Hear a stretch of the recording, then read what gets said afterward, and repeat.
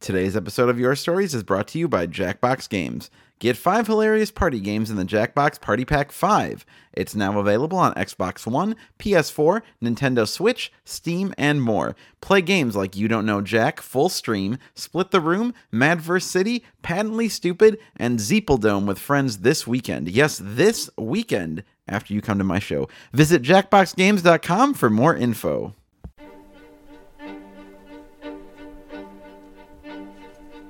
Your Stories is a wonderful opportunity to share all the highs and lows of being a nerd. You know that hobby you have that you don't talk to anyone about? It's a secret you don't like to share because it might make you feel weird. Maybe you're into something different.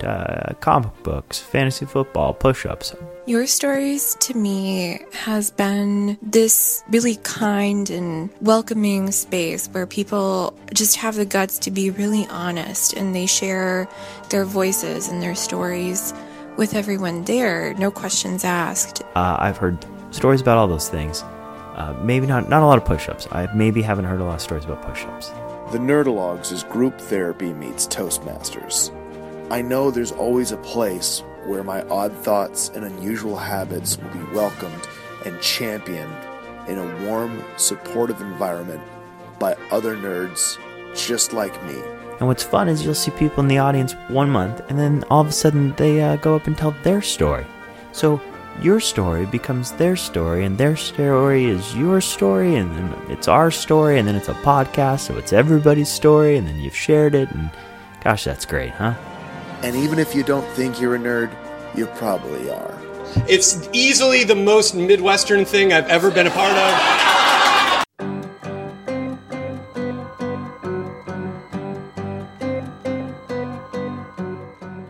Hey everybody, I'm Eric Garneau, and this is the Nerdalogs Presents Your Stories podcast. It has been a minute. It seemed like the show was in a good place to take a little time off, but I had to pop back and share some news that you might have already seen on Facebook or on our website if you go to that. This Saturday, December 15th, will be my final show as the host of Your Stories. To commemorate, I thought I'd go into the archives and haul up my first ever recorded story for the show, which was released on December 15th, 7 years ago. Cool anniversary, right? Well, even weirder, December 10th, 2011 was the day the first ever Your Stories podcast was released. That was 7 years ago exactly, so today is our 7th birthday. That's nuts. Wow. So yeah, my last show hosting. Now I'm not gone completely. I've got some great folks taking the reins, which you'll hear all about in the recording from the show, or you might have seen on Facebook already. That recording will probably be out next Monday, or maybe I'll put out some more retrospective stuff, because I'll probably get very emotional about the last 7 years. I don't know. We'll definitely have something on Monday at any rate.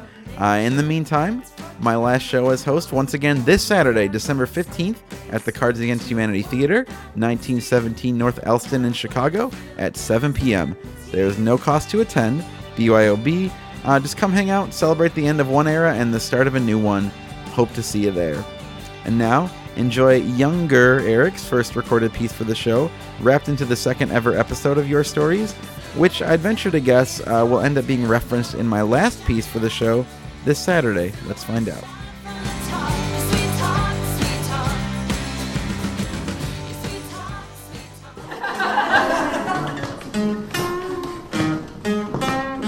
Too cold. I'm just gonna switch the chords after this intro. God damn you half Japanese girls, do it to me every time. Oh, the redhead said you shred the jello, and I'm jello, baby. But you won't talk, won't look, won't think of me.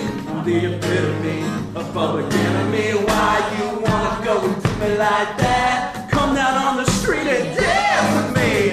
I'm alive like you, so please, hello, I'm here, I'm waiting. I think I'd be good for you, and you'd be good for me. I asked you to come down to Nerdalogs.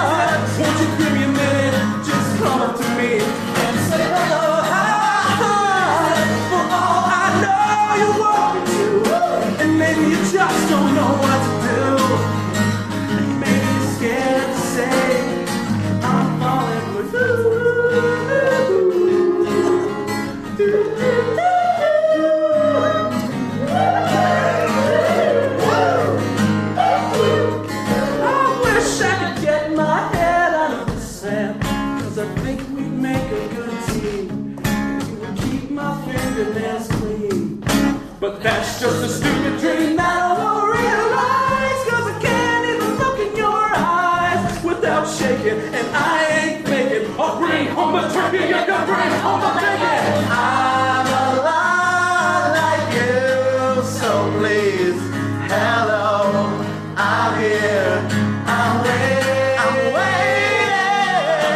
I think I'd be good for you, and you'd be good for me.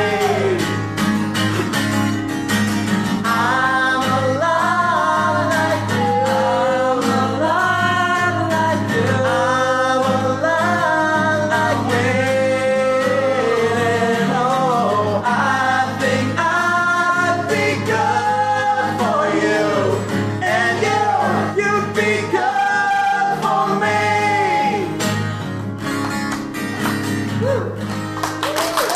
Alright, thank you. So your next speaker gets no introduction because he is me.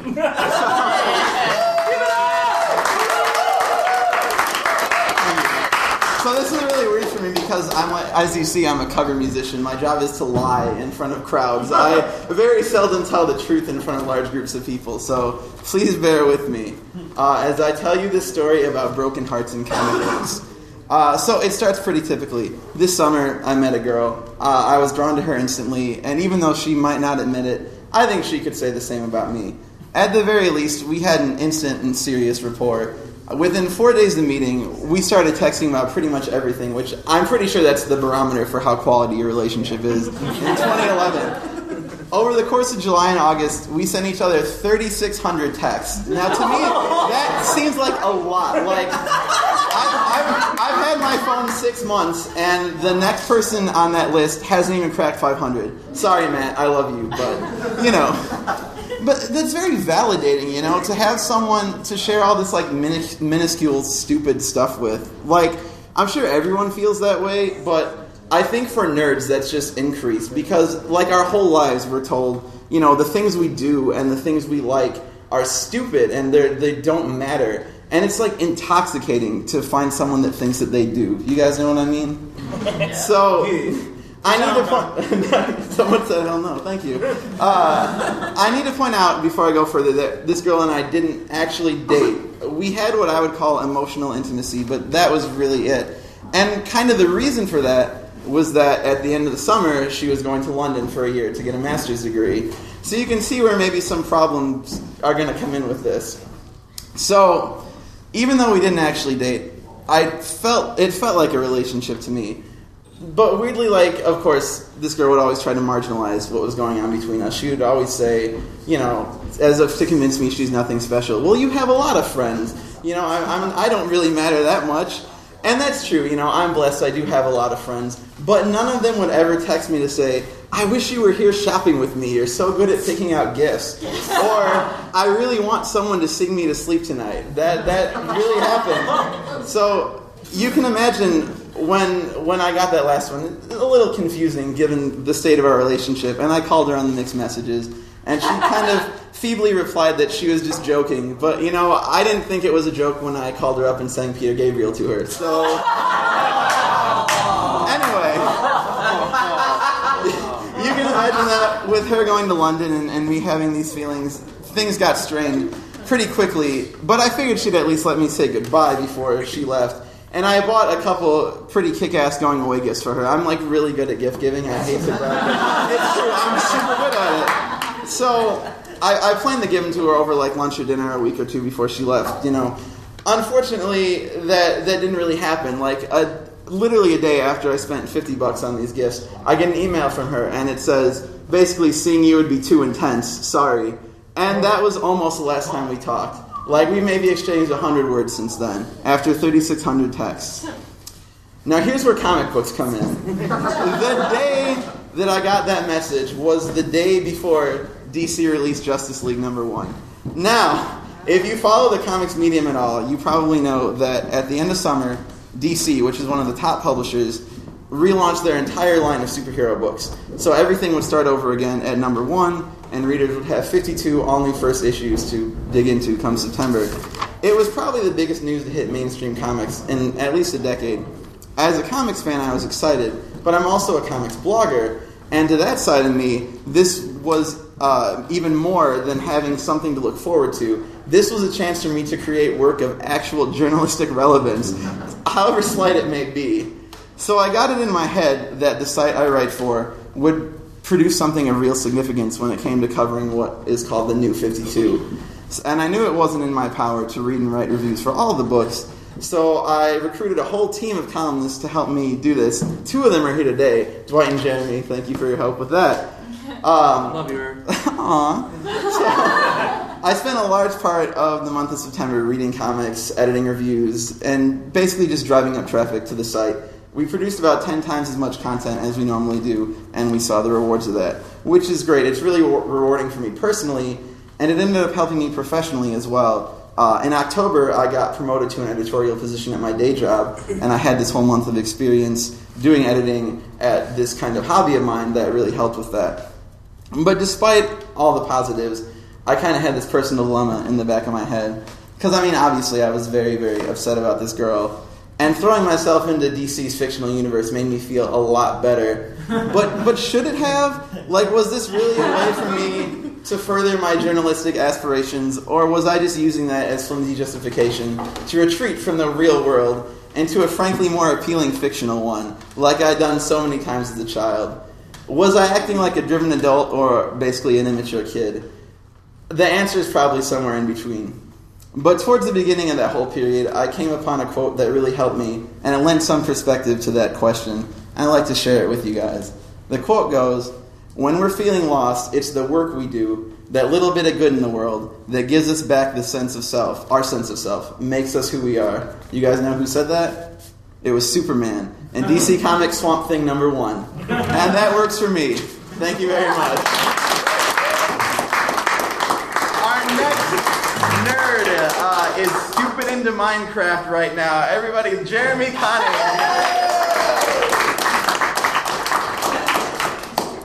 Up until this moment, I forgot that that's what I had said he would introduce me. We were playing Minecraft like an hour ago. That's why it came to mind.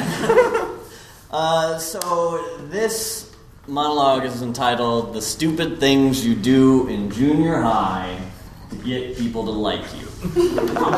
And if you will oblige me, I will go on a little bit of a walkabout to see how I got to what ended up to be a series of hilarious disasters. Grade school was okay. I wasn't, the most have the most physical prowess as most people, I was never king of the hill when it was cold out. I never played tetherball. If anybody else had tetherball, I regarded that as the farthest thing away from my person. I knew my head would explode as the tetherball hit it, as it surely would. But I was, and I was not socially very good either. What I was good at was, figuring stuff out, doing homework, doing schoolwork, and just generally trying to be as good at that as I could. I was, as I later came to figure out, a kid that was just too smart for his own darn good. And that's evidenced by the fact that, you remember vocab tests? Looking back, they were like the simplest things ever. You get 12 words, and all you gotta do is learn all the words and learn all the meanings and memorize it, and then come in and regurgitate that information. I said, fuck that. I figured out a way to cheat on vocab tests. And I don't know why I felt like I needed to, but I literally was home one night and I was like writing down the words to memorize them, and I figured, well, why don't I just use this piece of paper with the words and the meanings on it and use this on the test? Obviously that's cheating. And I don't remember exactly how I did it, but I took this 8.5 by 11 sheet of paper and found a way to put it underneath my butt during the test, while there are 25 other students and a teacher around me, and so I spied through my crotch to the answers. I figured this out in 4th grade, that I could easily cheat on a vocab test. And what put the cherry on the top and solidified my way of thinking for a while is later on at the end of 4th grade, I was given one of the highest honors to someone in my level. I was given the Citizenship Award. I got to go in front of the principal, who was a large man from my vantage point, with a very deep voice and a mustache. And as he told me that I was doing all the right things, and that I was a very smart kid, and that I should keep doing the things that I do. So after taking a couple years off, 6th grade, 5th grade, as we moved to Indianapolis, my parents got divorced, and I moved back to the town. I got right back to doing wrong things because I could. It was called junior high. And I quickly learned in junior high that everything that I felt was safe in grade school, and everything that I learned was wrong about me in grade school is still fine. Everything that was safe is gone. I'm not cool at all. I'm not good at much stuff at all, except being smart, and I was down at the bottom of all the smart kids. I was made fun of a lot. I have weird thumbs. I found out about this in junior high. You guys will all get a chance to look. I have weird thumbs. They're not normal. If you compare them to your thumbs, you will realize that they are different. And junior high was the time that came out and became part of my personality, because people were like, you got weird thumbs, I'm going to give them nicknames in order to make fun of you. And this is all the smart people. These are all the honors kids. Like, one of the honors kids was like, I'm going to name this thumb, this specific thumb, the Jabberwock. Because it was so goddamn weird, and I should feel ashamed about it. Through this juxtaposition of being beaten down and knowing that I can game the system, I felt like I really needed to get people to like me, and I can just figure this out. This led me to steal cigarettes. I stole cigarettes in junior high. I found out a way to go to a hardware store that sold cigarettes for some reason and take packs of Camel unfiltered Reds, because I knew those were the most dangerous cigarettes. And that those were the cigarettes that if I got them, kids would like me most if I gave them to the other people. And I sold cigarettes to my fellow peers in junior high. Yes. In order to get people to like me. Easy system, and it worked for a while.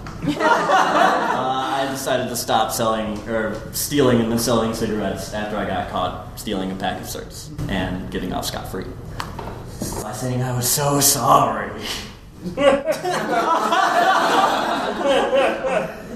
I didn't want to get in trouble. So the coup de grace of me doing stupid shit to get people to like me was in sixth grade. We were in social studies, and we had a sort of eccentric, very lively social studies teacher called Mr. Heinrich. He was all about being friendly to students, just having a fun time and encouraging learning through having fun, and that was great. And he happened to have a mug that was filled with bunnies having sex on it in different positions all around the mug. True story. And we found this to be something special, as sixth graders would. It was called Le Lapin. It was literally entitled Le Lapin, which I think is the rabbit in French. Mm-hmm. What's that? It's rabbit. Rabbit in French. Thank you. And he had this mug on his desk. That's how we found out about it. And literally, it was covered in rabbits all having sex in different positions. No one position duplicated. So naturally, we found this very fascinating.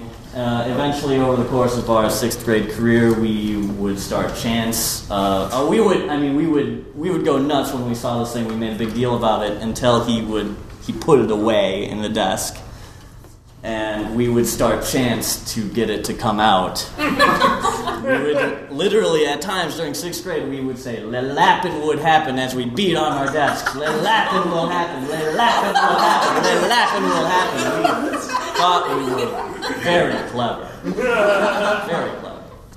And so he, pushed it away and tried to subjugate our desire for this mug by hiding it. But there were a series of kids that were too smart for our own good, including the same one that made fun of me for my thumb, hatched a plan to steal Le Lapin. I don't remember exact details of this plan. It was explained to me in the algebra class. We would do this. He would get the mug. I would give him my locker combination. He would put it in my locker. Then I would go to my locker on bathroom break during chorus, go from my locker to home because I lived at the back side of my junior high, which turned out to be a plus when we were figuring out this plan. And I hid Le Lapin in my hamper. I knew no one would look in dirty clothes. No one would look in dirty clothes. Next day, in algebra, as we were feeling on top of the world, we stole this mug for no goddamn good reason.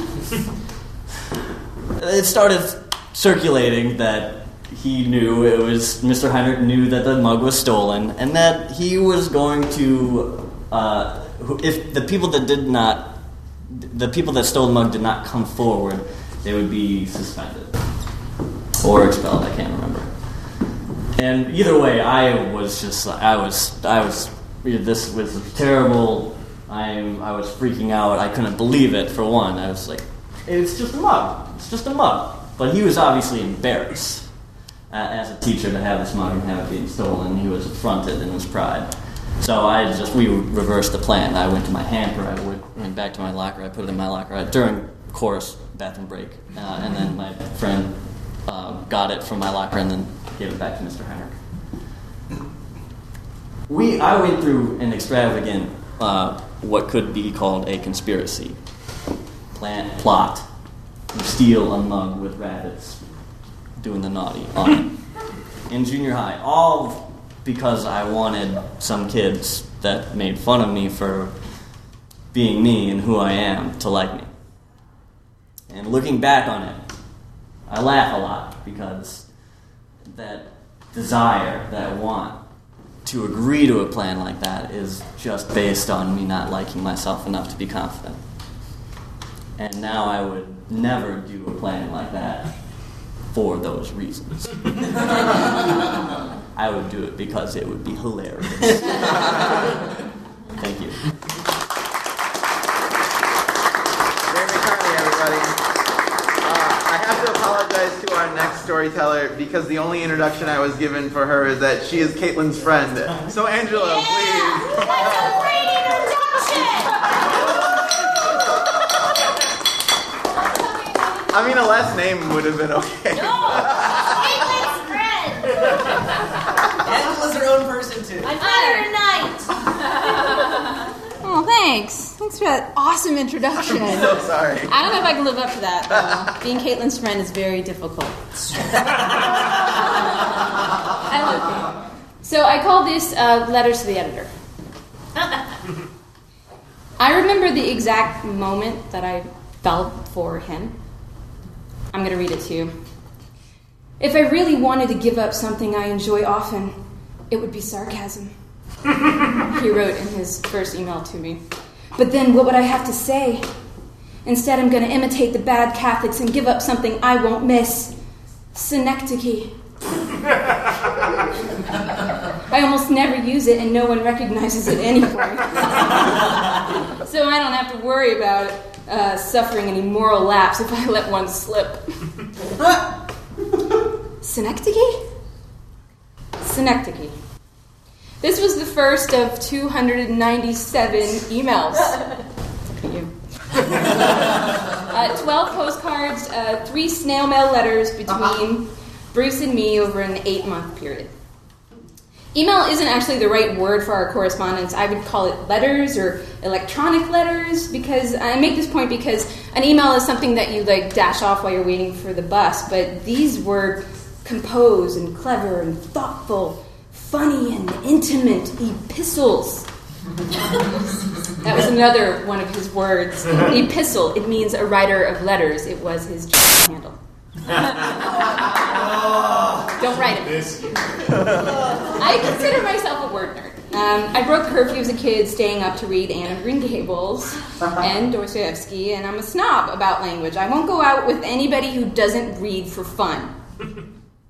I sincerely think less of you if you use the phrase "centers around." I have no fewer than 5 dictionaries, 2 on my desk at work, 3 at home for my emergency word needs, which came in pretty handy when I was reading his emails, starting with synecdoche.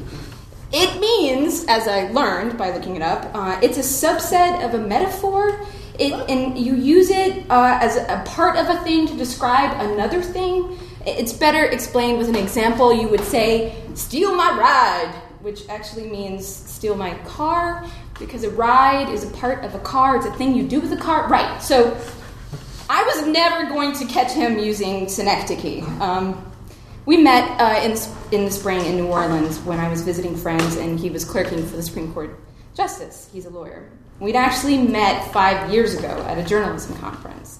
And we'd both really hit it off, but we were both in relationships, and then we forgot about each other, and then Facebooked, right? A couple of messages over Facebook, and suddenly I was meeting him for drinks in New Orleans, and it was amazing. It was this amazing weekend, and that email about synecdoche, whatever, came right after that weekend. And for 5 months, we wrote every day, sometimes twice a day, 9 and 10 and 12 paragraph emails. Because of him, I learned words and phrases like equanimity, latent ambiguity, gewgaws, gimcracks, mediated reality, sartorial, apocryphal, and on and on and on. It was pretty hot. We also sent each other mixed CDs and books we loved, and we wrote reviews about these, like song number 5. Yeah. We played online Scrabble, and he is the best player. I think his win-loss ratio is 390 to 30. He's the smartest man I've ever met, and we saw each other 5 times over that 8-month period. And when we were together, it was fun, and it was nice. 2 words he would never use in a sentence. Too simple. But the real connection was in those emails. We revealed ourselves on paper, electronic format. We were the thinkers and the writers and the dreamers. We never seemed to be in person, writing prose about summer the way writers write about summer. I felt like I was with somebody who understood me and saw these thoughts and these dark ideas and joys, and he loved them. And I was seeing other people. I would go on dates, but really I would just run from the dates just so I could go home and check and see if I had another email. But what was this anyway? What was this relationship? How would I manage to go my entire life without so much as a summer camp pen pal? And here I was in what I referred to some of my friends as a pen pal with benefits. Well, like any stereotypical girl, it wasn't enough. I wanted more. If we could be this good on paper, surely we could be this good in reality, right? The months went by, and I continued to express my affection in email. But his tone changed. The postcards and letters, it was less lyrical, more hurried, fewer revelations about himself, and I found myself stalking my inbox, waiting a day or 2 between his emails, and I got annoyed when some of my friends would email me, and it wasn't him. I was studying his emails, which got shorter and fewer. I'd look at his salutation and wonder, when he says dear, does that mean dear? Or does that mean dear? And why did he sign off saying cheers instead of XO? Did he not XO me anymore? Until the email that I got that read like this. So I've been on a few dates with someone, and it looks like we're going to continue seeing each other. I'll just say that she can't really compete with you. But it's nice to be less lonely.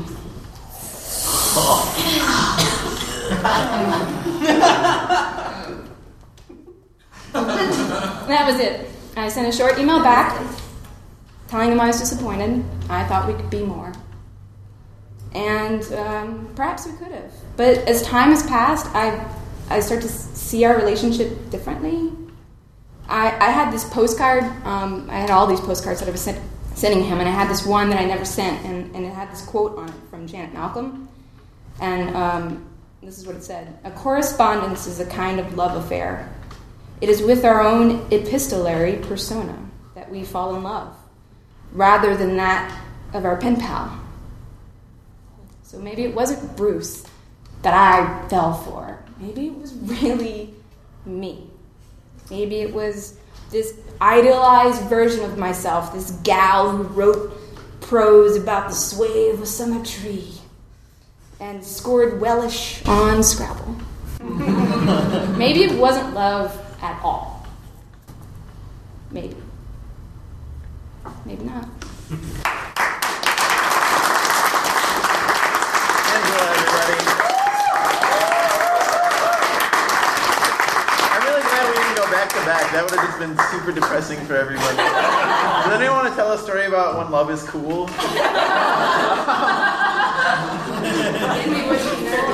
Yeah, touche.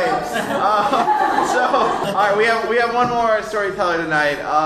This next gentleman writes for the same website I do. He also was my roommate for some time, and he also has a beard. So, and you know him as the Cut To guy from Prison Break, ladies and gentlemen, Aaron Pinkston.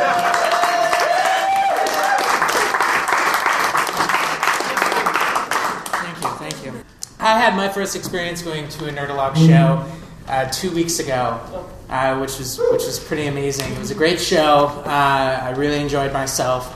And after my girlfriend and I left, my wonderful, amazing, beautiful girlfriend asked me if I thought I was a nerd, if I considered myself a nerd. I shut her down pretty rudely. I guess because I thought it was pretty obvious. Apparently you all agree with that. But if anything, it compelled me to come tonight and share with you all my story of my nerdiness. My nerdiness is actually something a lot of you may consider yourselves to be nerdy about. And I suppose my nerdiness could be applauded or appreciated. It could be held up as an achievement. But the extent of my nerdiness borders compulsion. My nerdiness, or should I say my disease, is watching movies. Since January 1st, 2010, I have seen 1,076 movies. In 2010, I saw 550 movies. And this year, as of current, I have seen 526. So where did this all start? Well, not surprisingly, with unemployment. While I was living with my mom 2 hours away from the wonderful city of Chicago, I had a lot of free time. I figured when I got a job and moved back to the city with all these fun things to do, I wouldn't see so many films. But that turned out actually to be untrue, as my compulsions totally had their hooks in me already, and my movie watching rates actually increased when I found employment. Of course, I've used my movie watching to help spark my creativity. I've hosted a podcast reviewing films. I've written for blogs and websites. I currently write for a website called Nerdy Nothings. You should go there and see my running my running series of James Bond films. They're really good. I edit them. Watching every James Bond film. But sometimes these projects that I've done, they would come and go as I would lose interest. But my movie watching habits have never waned. Having studied film in college, I used to always joke and say that I was doing an independent study. But at some point, that excuse sort of loses its sense of humor and just is kind of sad. Being a person who could never just watch or read what I want to watch or read, I've always derived my viewing habits from various lists of best ofs. And when I started these movie watching habits, I would watch entire filmographies of directors. And now actually I've come to watch as many films from 2011 as I could. So yes, I've seen The Smurfs. I saw Red Riding Hood and a number of direct-to-DVD films. Although I haven't seen it yet, Zookeeper is near the top of my Netflix. Really, though, I don't consider my movie watching prowess to be what makes me a nerd. I mean, obviously it does, but it's not exactly why I'm making my confessions tonight. It is because I've compiled an extensive database chronicling my movie watching habits. Somebody's with me. Yeah. It started with a simple list of all of the movies I've watched, as I watched them. But as I continued watching dozens and dozens and to hundreds of movies, I felt compelled to start lists that were sorted by release date and by director. After 2010 ended, I began a new database with only films I saw in 2011, and then a third database with all the films I've seen since I've started this whole thing since the beginning of 2010. Each of these databases also contain the appropriate lists sorted by year and by director. Then I had the bright idea of starting a similar database with actors. My actor database currently contains over 6,000 different unique actors. Whenever I've seen an actor in more than 3 films, I take them from that just master list of names into a separate sheet on the database where I list the films that they're in. This particular spreadsheet is so large that I'm actually dreading the day that Google Docs tells me I can no longer add any cells. Really, I just won't know. I won't know what to do. But by having this list, I can provide you with much irrelevant statistical data. Since the beginning of 2010, January 1st, 2010, I have seen Inception 4 times. I've seen Orgasmo 3 times. Modern classic. Since the beginning of 2010, I've seen 11 films directed by Woody Allen. I've seen 33 films directed by Alfred Hitchcock. And I've seen 4 films directed by Michael Bay.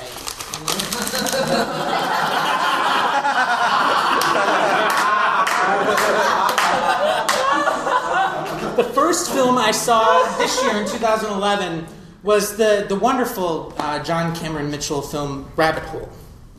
The first film I saw in 2010 was the equally amazing John Chu Step Up 2, The Streets. I've seen 12 films featuring Richard Alexander, who is a silent film actor, a bit player for the likes of Cecil B. DeMille. I couldn't tell you what he looks like, but I've seen 12 films. I've seen 14 films that feature Timothy Spall, who happens to be in every British movie ever made. I've seen five movies released in 2011, 5 2011 films that feature Bryan Cranston. I've seen 0 films starring Orlando Bloom.